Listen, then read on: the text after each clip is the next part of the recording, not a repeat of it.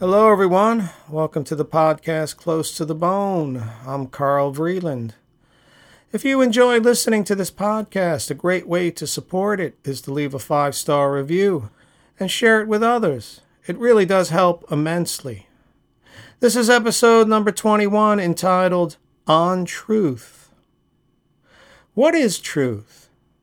What is so important about it? Why do we seek it? We search the world for it. We dig deep inside ourselves for it. And when we seemingly find it, we latch onto it. We polish it and proclaim it. Yet how do we really know that it's the truth?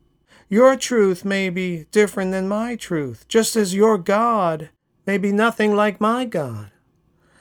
That said, have you found the truth? And if so, what purpose does it serve in your life? What difference has it made? Did it change your life in a profound way? Are you a better person because of it?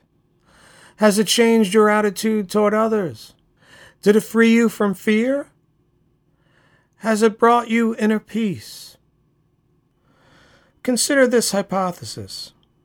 What if God visited the earth and declared, "It's true, I exist, I am God, your creator"? Additionally, he submitted to a full physical and mental examination, interrogation, background check, miracle substantiation, and a scripture verification, in which all findings proved, without a shadow of a doubt, that he was God, the way, the truth, and the life. Then what?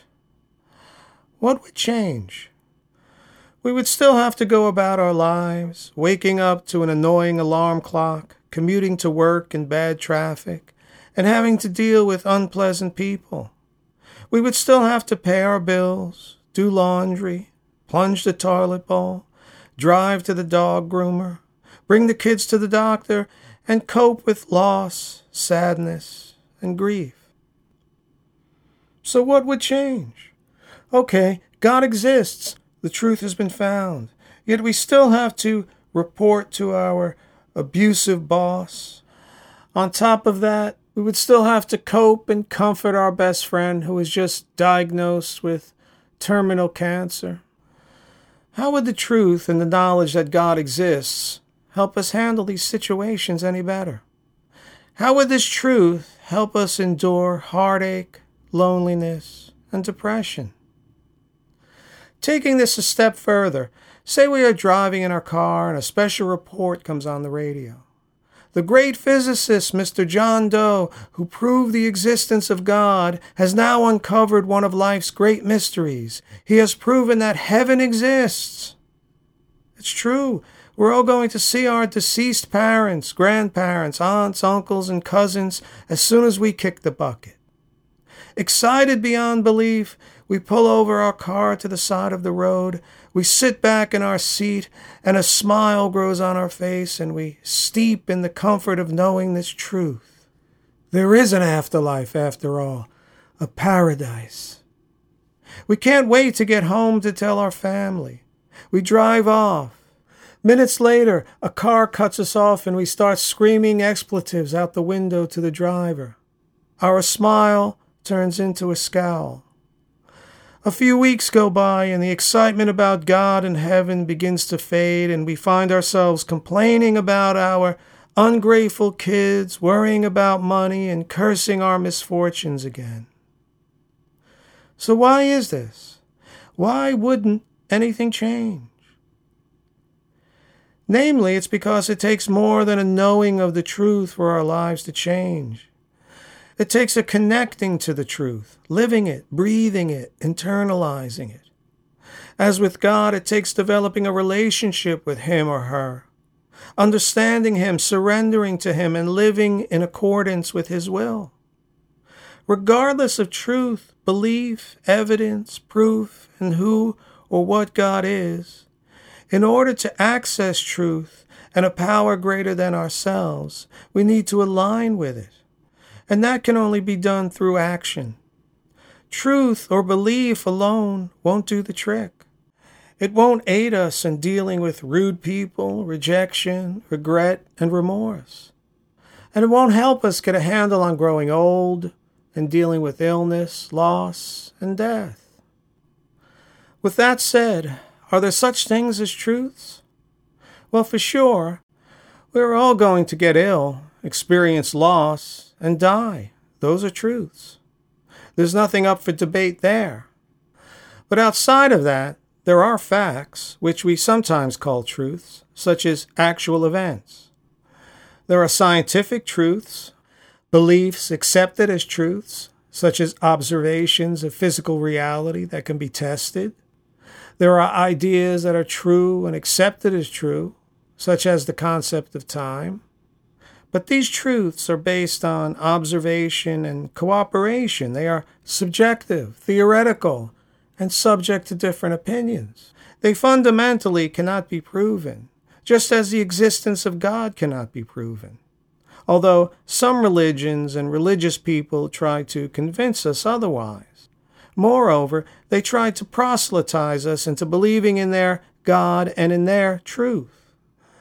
Our God is the true and one and only God. We, as a people, hold the truth. Some ostracize others for not believing in their truth. Still others judge and kill in the name of truth. It would be an understatement to say that problems arise when religions preach and proclaim that they hold the truth, therefore constituting that all other religions or belief systems are untruth, as it were. This attitude makes it easy to agree with arguments against organized religion by the likes of renowned atheists such as Sam Harris and the late Christopher Hitchens. They have unapologetically asserted that religion obstructs individual personal freedom, hinders scientific research, inspires tyrannical leaders, and justifies genocide. Irrespective of what is wrong and questionable about religion and its view on subjects such as homosexuality, stem cell research, and abortion, the defenders of religion claim that a belief in God is paramount if we are to live an ethical and moral life. This brings up the inquiry: can one be virtuous, good, honorable, noble, upstanding, and decent without religion and a construct of truth? Many believe through the endowment of an almighty God we learn right from wrong, and that, for instance, by way of the parables and moral teachings of the Bible, we learn how to become ethical and cooperative human beings. However, there are others who believe we learn through empathy, in that we possess an innate moral code which develops as we interact with others. For example, on the playground, if a boy punches another child for whatever reason, and that child starts crying, displaying physical pain, the boy who hit him viscerally identifies. He thinks, I wouldn't want someone to do that to me. I wouldn't want to experience that pain. And so he learns not to do it again. Nevertheless, one could contend that God bestowed the boy with this empathy. On the other hand, there are those who point out infamous atheists who have been immoral throughout history. Still, there are others who witness Bible-thumping churchgoers cheating on their spouses, making racist remarks over drinks in local bars, and opening fire on abortion clinics. Alan Watts makes a strong argument about morality. Quote, no philosophy of history has really succeeded in making anybody more or less responsible. Let's say that you are a Christian, a Catholic, of the old-fashioned medieval type, who believes that you got an individual soul with free will, and that you're under responsibility to God to obey His law, and that if you don't, the most disastrous consequences imaginable will befall you. You'll fry in hell forever. There's no evidence whatsoever that believing in that made people any more virtuous than they are today. Unquote. Granted, this is all debatable, whereas we can go on arguing this moral point until doomsday, which brings me to my main point. Instead of squabbling and fighting over who is right or who is wrong, and trying to get others to follow our truth or our God, we should seek a personal inner experience of the sacred. That's not to say we should shun our religion. On the contrary, by bringing our focus inward, we will gain a deeper understanding of our religion's teachings and get closer to God. After all, in the end, all the debating and fighting about God and the truth only lures us away from experiencing the very thing we all long for, transcendence. And so, I am submitting that we seek an inner religious experience, a sacred one, which has little or nothing to do with evidence or truth. As always, thank you for listening. If you enjoy this podcast, a great way to support it is to leave a review or rate it, subscribe to it, and share it with others. And don't forget to visit my new website, carltvreeland.com. That's my name with my middle initial. You'll find my blog there, YouTube channel link, a podcast transcript to my last episode, and much more.